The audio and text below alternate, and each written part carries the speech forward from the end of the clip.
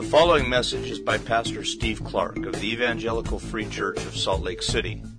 More information is available at our website, www.slcevfree.org. The last 2 weeks, we've been looking at 1 Corinthians chapter 7. And in that chapter, we have found there to be quite a bit about marriage. Many different aspects of marriage. The purpose of marriage, sexual intimacy in marriage, the abiding nature of marriage, how it's not to be ended, broken. Paul's taught all those things, and we've been listening.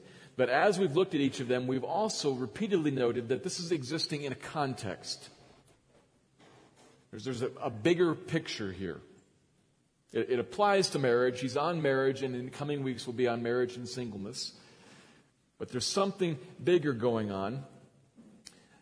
And we're going to look at that this morning as we look at verses 17 to 24. We're going to look at that issue directly. To be specific, it seems that what was going on in Corinth, something like this.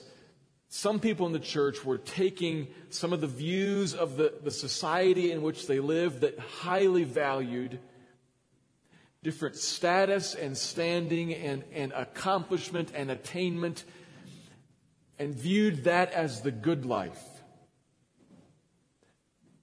Some people had evidently taken that and had tied it to Christianity, joined with other people who had taken certain philosophical views, particularly views about the desire to avoid the physical realm, particularly the sexual realm, and had taken that and joined it to Christianity.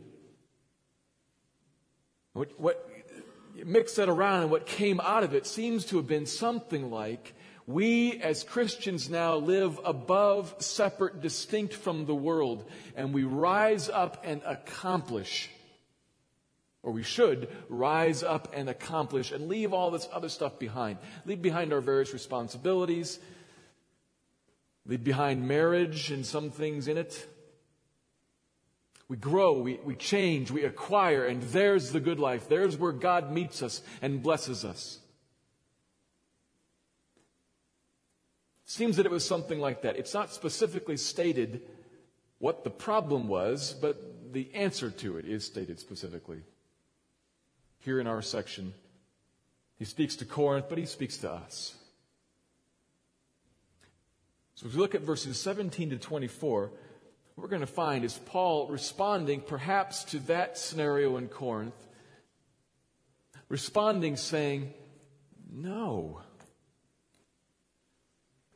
There isn't this Christian process of moving and attaining and achieving and leaving behind.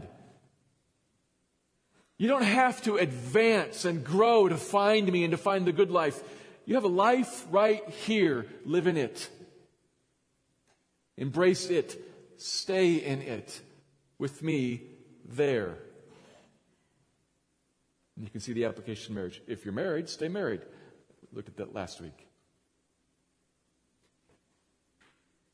God aims to free us in this passage from a burden of living. To put this into modern language, a burden of living that looks something like, if only, then finally. If only I could move to, change to, advance to, acquire, then finally I would know life. Then finally I would experience God in His fullness and all of His blessings. But not here, there, if only. He wants to say, right now, here, in this life, where you are today. Here, you can and are supposed to walk with God for His glory and for your joy. That's what we're going to look at today. 1 Corinthians chapter 7, verses 17 to 24. Let me read the passage, and we'll pass back through before I make a couple of observations. Chapter 7, beginning in verse 17. Only let each person lead the life that the Lord has assigned to him and to which God has called him. This is my rule in all the churches.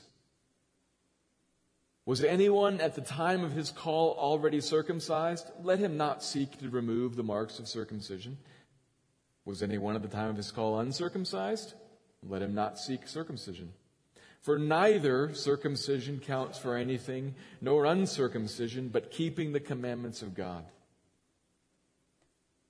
Each one should remain in the condition in which he was called. Were you a slave when called? Do not be concerned about it. But if you can gain your freedom, avail yourself of the opportunity. For he who was called in the Lord as a slave is a freedman of the Lord. Likewise, he who was free when called is a slave of Christ. You were bought with a price. Do not become slaves of men. So, brothers, in whatever condition each was called, there let him remain with God. 1 Corinthians 7. So the big picture first. The passage is built with a very clear, observable structure. If you look, you'll note verses 17, 20, and 24 are all very similar and are making the same point with a repeated command. And then stuck in between those three commands are two illustrations. So what he's saying, what he's getting at, is rather clear. But there are some details that we should note to kind of flesh it out a little bit. Verse 17, first sentence, introduces us to two separate ideas. There are two things here. There's a situation given by God, a life situation, and I'm going to use, throughout today, I'm going to use some terms like condition or status or standing interchangeably. There's a life condition given by God, and there's a calling given by God. And some of our English translations may mistakenly present that as if it's one and the same. It's not. The grammar is very clear, and if you have the NAS, you probably have a leg up on this, which is another plug for studying with two English translations side by side. Clearly, there are two things going on here. There are two clauses, two different members of the Trinity in two different tenses, giving two different things. There is the giving of a life, an assigning, he says, of a life status or condition. And there's a giving of a calling. We saw back in chapter 1, verse 9, a calling of a person into fellowship with his Son. God the Father gives a calling. This is salvation he's talking about. Two things, a life situation and a calling to God that happens in that life situation. They're two distinct things that works on throughout the passage. And the point is that since each one of us, if we were to look across this room or look across the Corinthian church, each one of us was in a different condition, a different life assignment, 100, 1,000, 1,000,000 different slices of life over here when God gave the same calling, the same one, the same thing, all different, the same, then none of this is decisive or limiting or advantageous. If we all got this, this is all relativized. That's the point throughout the passage. Whether a man or a woman, a Jew or a Gentile, a slave, free, rich, poor, married, single, educated, illiterate, he did the same thing to all of us over here, if you're a Christian.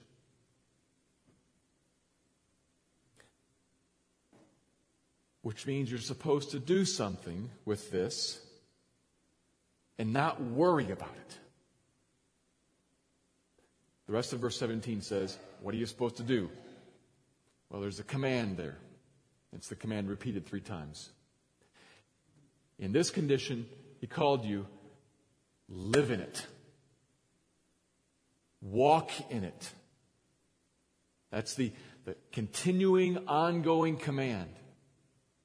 Right there, stay there, walk in it. It's the verb. The ESV says, I think, live this life. Lead this life. It says the same thing down in verse 20. Each one should remain, if you look at 20, in the condition he was when he was called. Stay there, remain there. Same thing, verse 24. So, brothers, whatever condition you were in when you were called, remain there with God. That's the command 3 times. And then he sticks in 2 illustrations. Try to make this clear. First, he comes to the example of circumcision, which is the perfect example. Because if you're thinking about, I was in a condition over here, but I need to somehow change or advance or move so as to find more of God. Circumcision in that time period, the perfect example.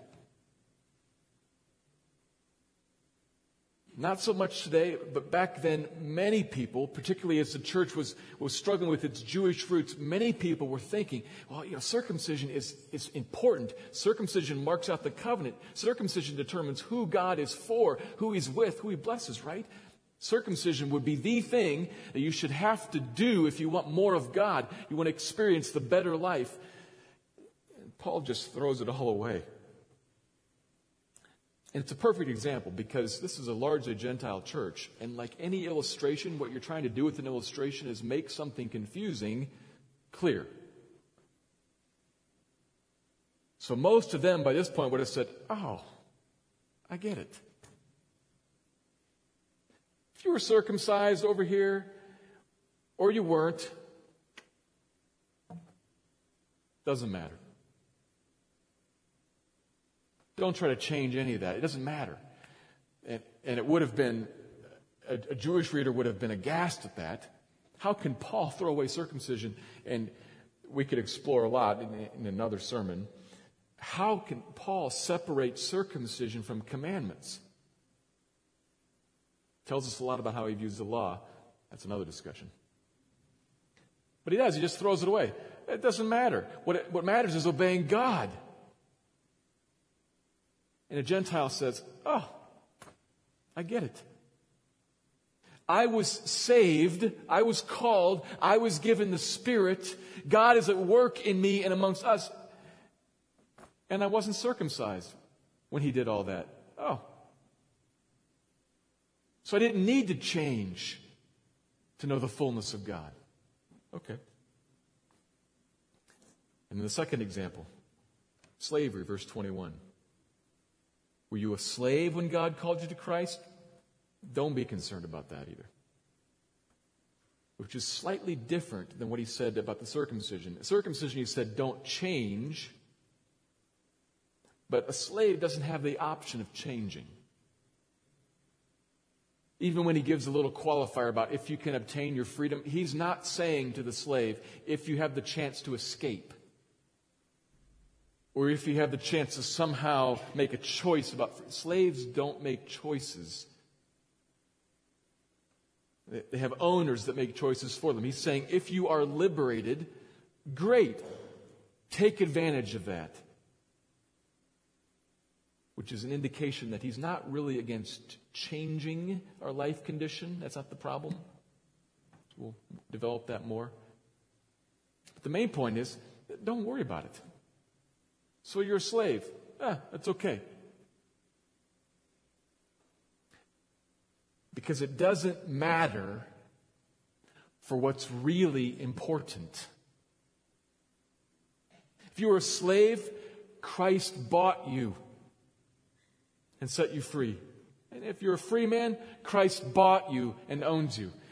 Either way, if you're a slave or free, either way, He equally has paid a price at the cross and grabbed you to Himself and saved you. So don't worry about it. Whatever condition you're in, remain there and walk with God there. Experience the fullness of God there. That's the passage. Stuck in the middle of a whole bunch about marriage. So marriage doesn't leave us, but I'm not going to talk about marriage this morning. I'm just going to talk about the central issue, change. And do I have to, or why don't I have to, change to find the fullness of God? I'm going to break this apart and make two observations, as I often do. And here's the first one. All of God is equally accessible in whatever life condition He has assigned to you. All of God is equally accessible in whatever life condition He has assigned to you. And God does indeed assign life conditions. It says so right there in verse 17.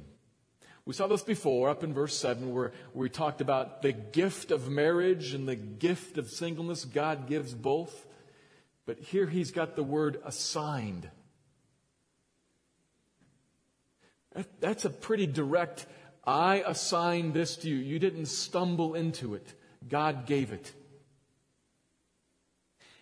Every single thing about you. He is your creator. And He Himself knit you together in your mother's womb.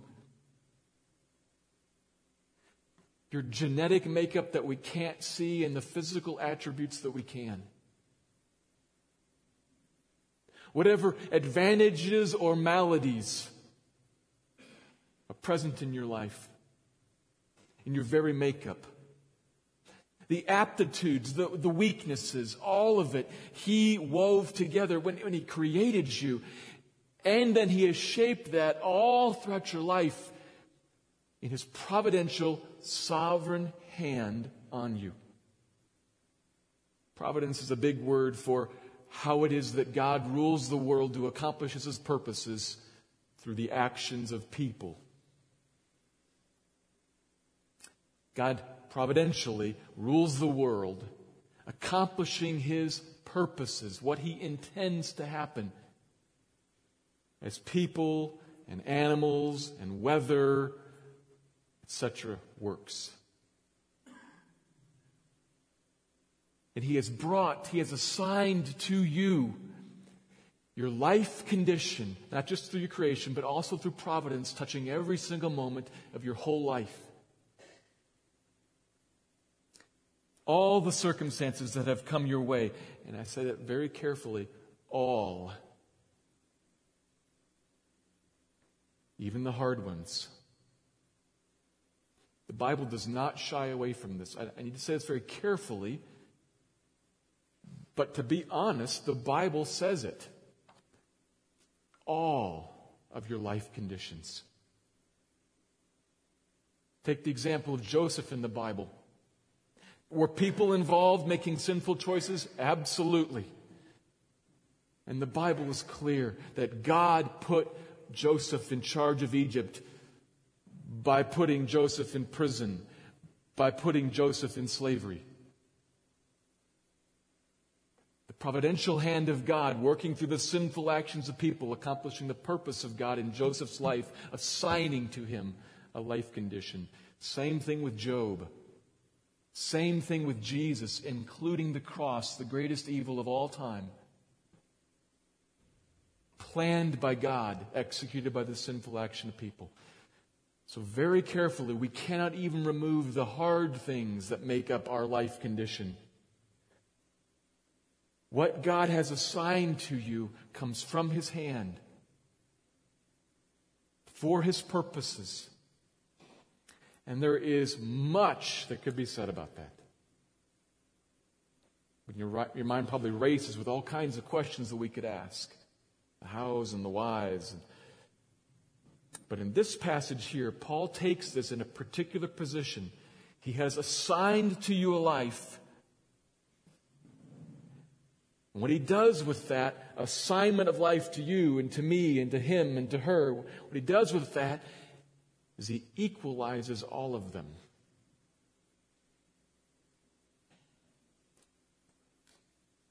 Circumcision, which is tremendously important. It's about a heritage and a culture and a history. Doesn't matter.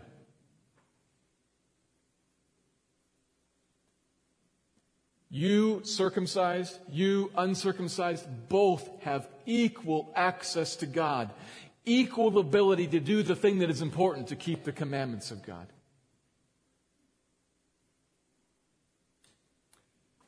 Slavery, owned by someone, told what you can do and how you can do it and when you can do it and what you can say and what you can wear and where you can live. Controlled. And even that does not limit or inhibit in any way what is most important in life, your communion with God. He's equally accessible in both places, so don't worry about it.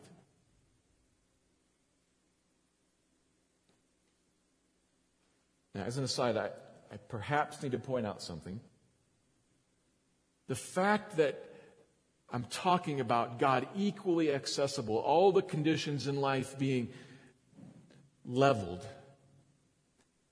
exists in a larger context and must not be used in any way to kind of justify sin.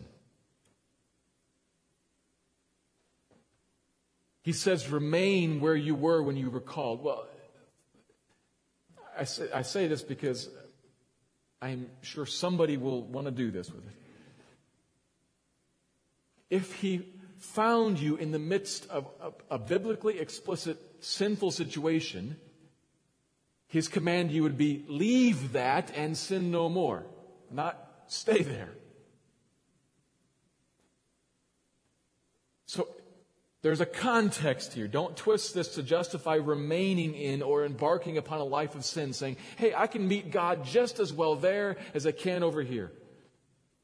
He's just as accessible. The pastor said so last week. You can walk away from God into sin. You can walk away from God into rebellion. You can grieve the Spirit. That's all true. That's the rest of the Bible. Paul's talking about the conditions of your life, the life stage you're in, the job you have, the marriage you have. Inconsequential for the most important thing relating to God. So don't misunderstand here. He is equalizing all these things, and that should cause two responses in us. One of encouragement and one of exhortation. Encouragement is, think about where you are. God is there too.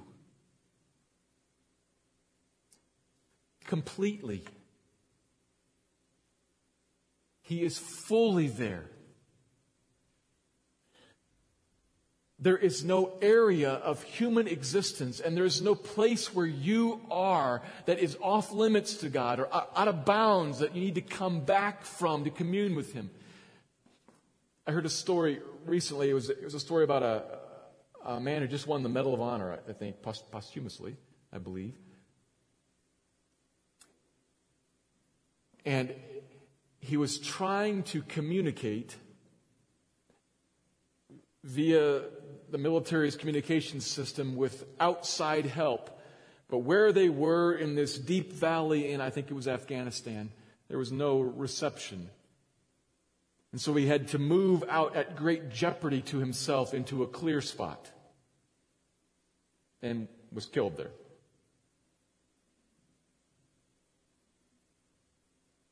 Where he was in safety, secured, he couldn't access the outside. That's not your case. That's not your problem.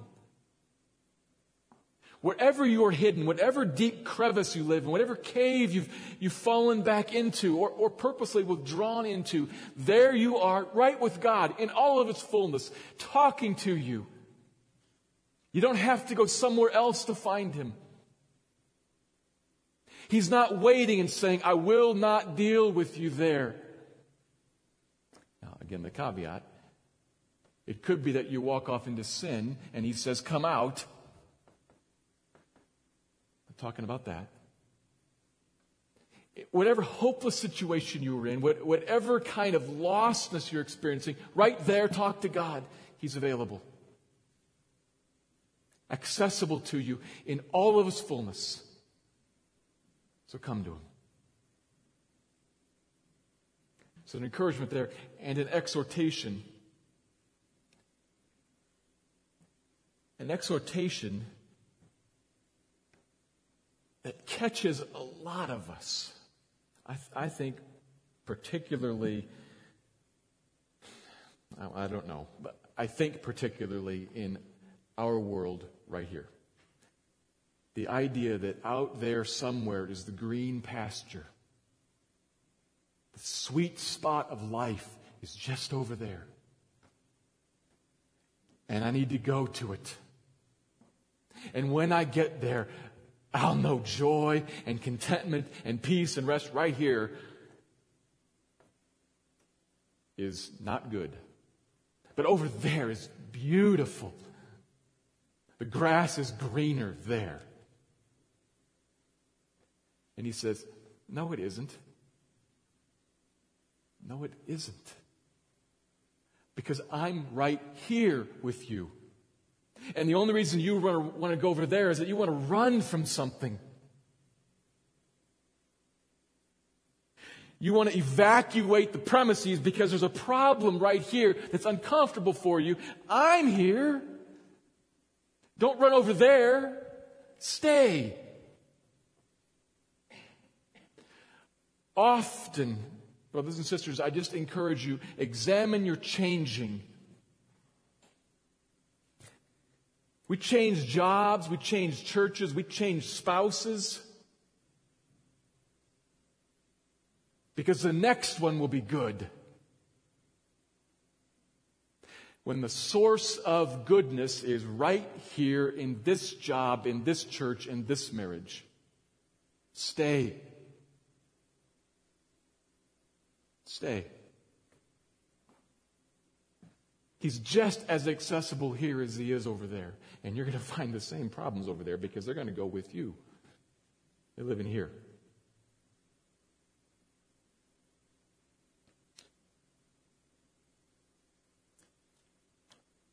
He has you someplace. He has put you someplace. And it's different for every single one of us. And right there in that place, God is just as accessible as anywhere else.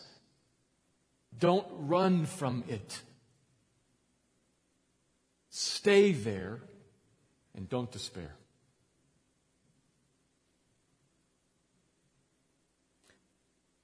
And staying there, what do? Well, that's the second observation. The second point. Walk with God in the life you have, focused on Christ.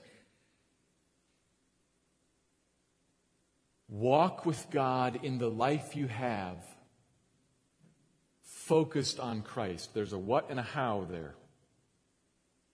What first?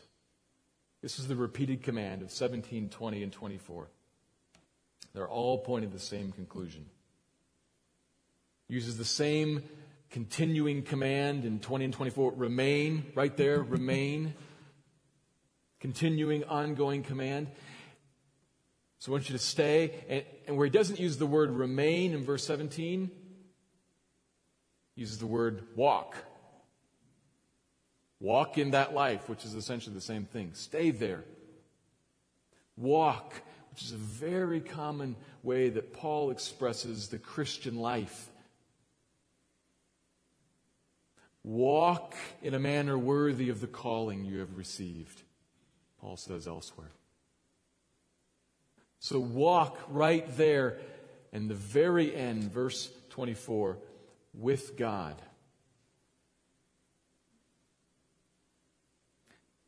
Not just responsible to God, with Him. Joined to Him. Walk with Him there. That's where the command is pointing us. Walk with God in the life you have. Stick with that one. Walk in that one. To walk with Him is His call on your life. He calls you into fellowship with Him, and then that begins a journey. But to leave the metaphor, what does walking on this journey actually mean? What does it mean? Think about that. It means to live, to conduct yourself daily, mindful of Him, dependent upon Him, submitted to Him, giving your all for Him, aiming to please Him deliberately, aspiring that your life would result in God's glory here on this earth and in heaven as the spiritual beings watch. It's about a relationship, a communion with God that is about God. Walk with Him. It is not opposite, fundamentally about yourself. It is not a life lived picking and choosing from those things of God that you enjoy.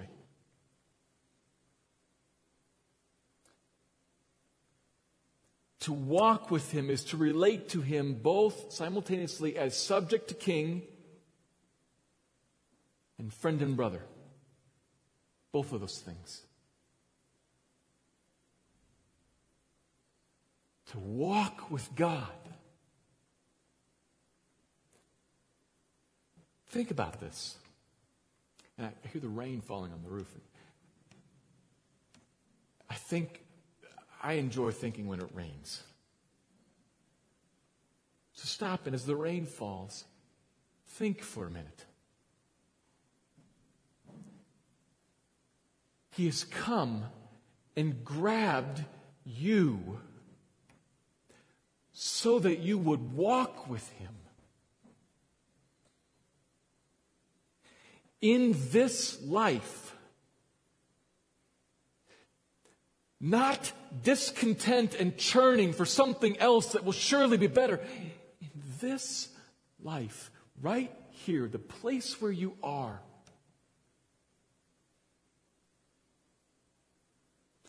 stay there with Him, walking. The fullness of God is available to you today, where you are. A relationship that He has called you into.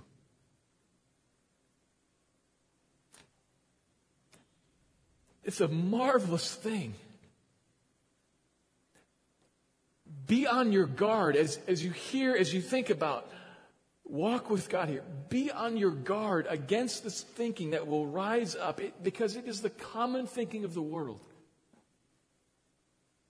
This thinking that will rise up that says, yeah, that's nice. That's great. I love the idea. Okay, that's beautiful. The idea of walking with God, that's wonderful. And when I grow up and become an adult, when I leave home and go to college, when I graduate and get a real job, when I get married, when my marriage improves, when I buy a house, when I buy a better house, when we have kids, when the kids leave home, when the grandkids come, when I finally retire, then the walk with God that is beautiful and joyful and a life of rest and peace will finally come. Hallelujah.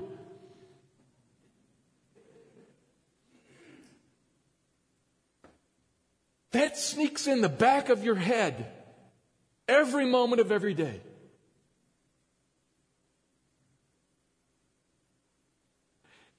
You're talking about remain here and walk with God. That's great. But I can't remain right here because right here is cruddy. So is being a slave.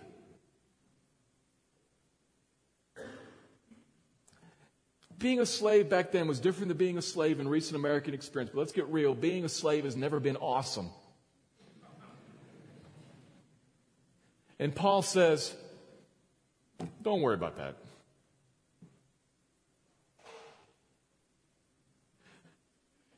So I'm at the what here. What is walk with God here? Oh, here. Yeah, but you don't know what my husband's like. My job is like. Don't be concerned about that. What are you talking about? How insensitive is that? Paul just said that to slaves. Don't worry about that. Easy for you to say, Paul, you're free to wander the Roman world.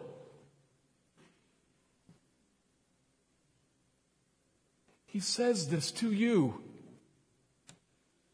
He doesn't know your spouse or your job, but he says, don't worry about it. Walk with God right there and enjoy Him and bring Him glory and depend on Him and hope in Him. That's the what. How in the world can I do that? Well, what does he say? What does he say?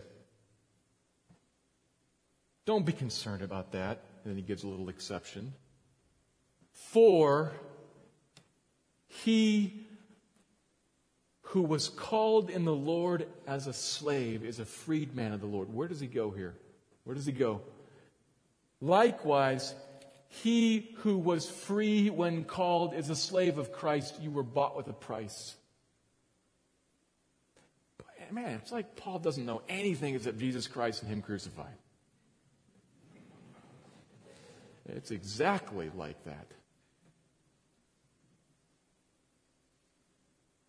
Don't worry about that. Christ died and bought you. Slave, free, married, single, whatever. Don't worry about that. Christ died and bought you. And just turn upside down whatever's wrong about your world. So you're a slave. You're free in Christ. You think you're free, huh? You're a slave in Christ. Christ bought you.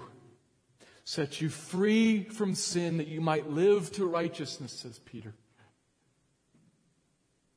That you're free from yourself, free from enslavement to the world. So brothers, don't be slaves of men anymore. He says that to people who are slaves of men, indicating he's not talking about physical slavery. They are slaves of men physically. Don't be slaves of men here. You're freed from that. Freed to right now, in the midst of hardship, walk in joy, sorrowing, ever rejoicing. The what? Walk with God right here. How? By a miracle happening. God miraculously changing your heart and your minds that the thing that controls you is not the circumstances of this world, but the deliverance into fellowship of a God who is awesome that has been won for you.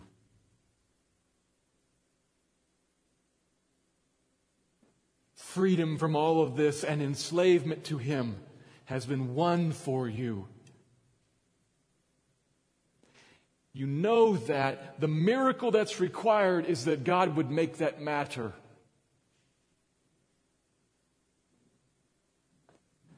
You know that the miracle that is required is that God would, by His Spirit, so move in you that that would matter. When what creeps in the back of your head is, that'd be great when, no, now. You have it now. You have Him now, just as accessible here as He will be then and there. Walk with Him now. Enjoy Him now. Delight in Him now.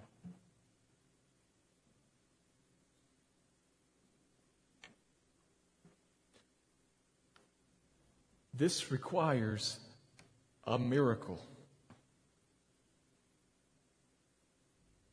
For God to change our hearts that they would be so ordered that when we come to verse 22 and 23, your heart sings. I have been set free, and I have been bound to another. I have been redeemed by Christ, my wisdom, that is, my righteousness, my sanctification, and my redemption. He has set me free. I've been redeemed from all this and then empowered to live in it with Him and for Him. I can talk all day about that, and all it is me talking all day about that. Unless God in a moment would move you, that it would matter. And so my hope and my prayer is that God would grab you so that what He has done at the cross for you would be infinitely more important than that husband you have, or job you have, don't have, aspire to.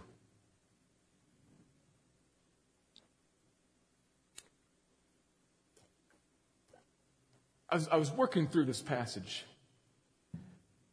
wrestling with it because I was trying to figure out, how does this land on me? What does this come to for me? And I realized that in some ways it revolves around the best year of my life. And as soon as somebody says that, you know they're about to fall into this passage. The best year of my life because it's in the past. It's not today. The best year of my life is when we lived overseas and were involved with a tremendously tight ministry community and in some marvelous, challenging, eye-opening, awesome work. And I struggle with the thing that creeps in the back of my head is, that was the best year of your life, not like now. Isn't that how the sentence is finished? Not like now. And I'd love to run back 10 years ago to that. Or figure out how to make that happen next year. That'd be great. But right here, right now, I'm skittering away from.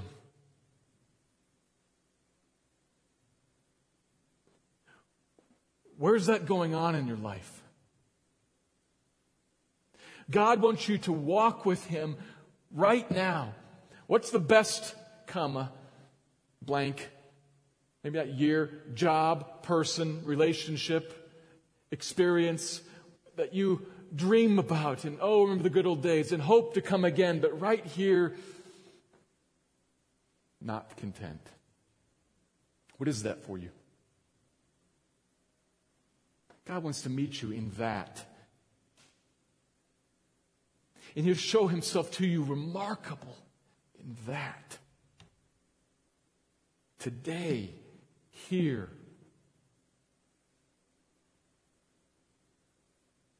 Remain with Him.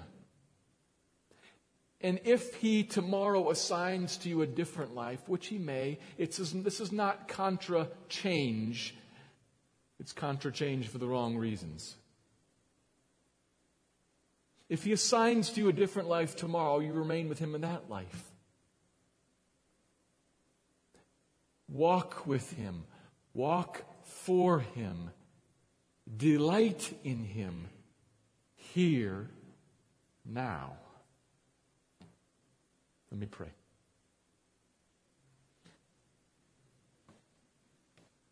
God, would you give rest to your people?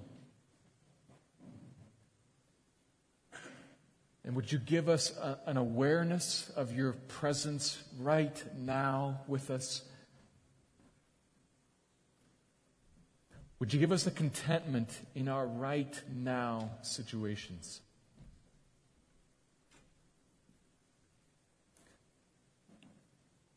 Father, I don't know how this falls on all the different people in this room.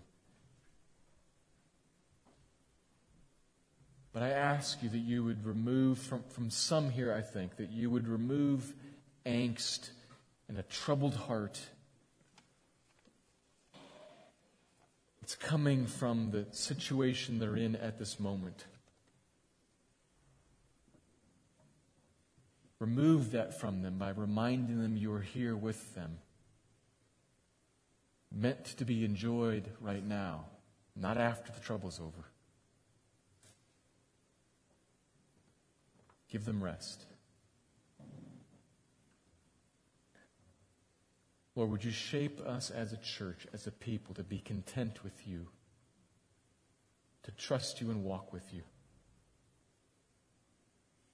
You are our God, our Savior, the great contenter of our souls. So help us, we pray, and be honored in our midst. Thank you for listening to this message by Pastor Steve Clark of the Evangelical Free Church of Salt Lake City in Salt Lake City, Utah. Feel free to make copies of this message to give to others, but please do not charge for these copies or alter the content in any way without permission. We invite you to visit our website at www.slcevfree.org or call us directly at area code 801-943-0091. Our mailing address is Evangelical Free Church of Salt Lake City, 6515 South Lion Lane, Salt Lake City, Utah, 84121.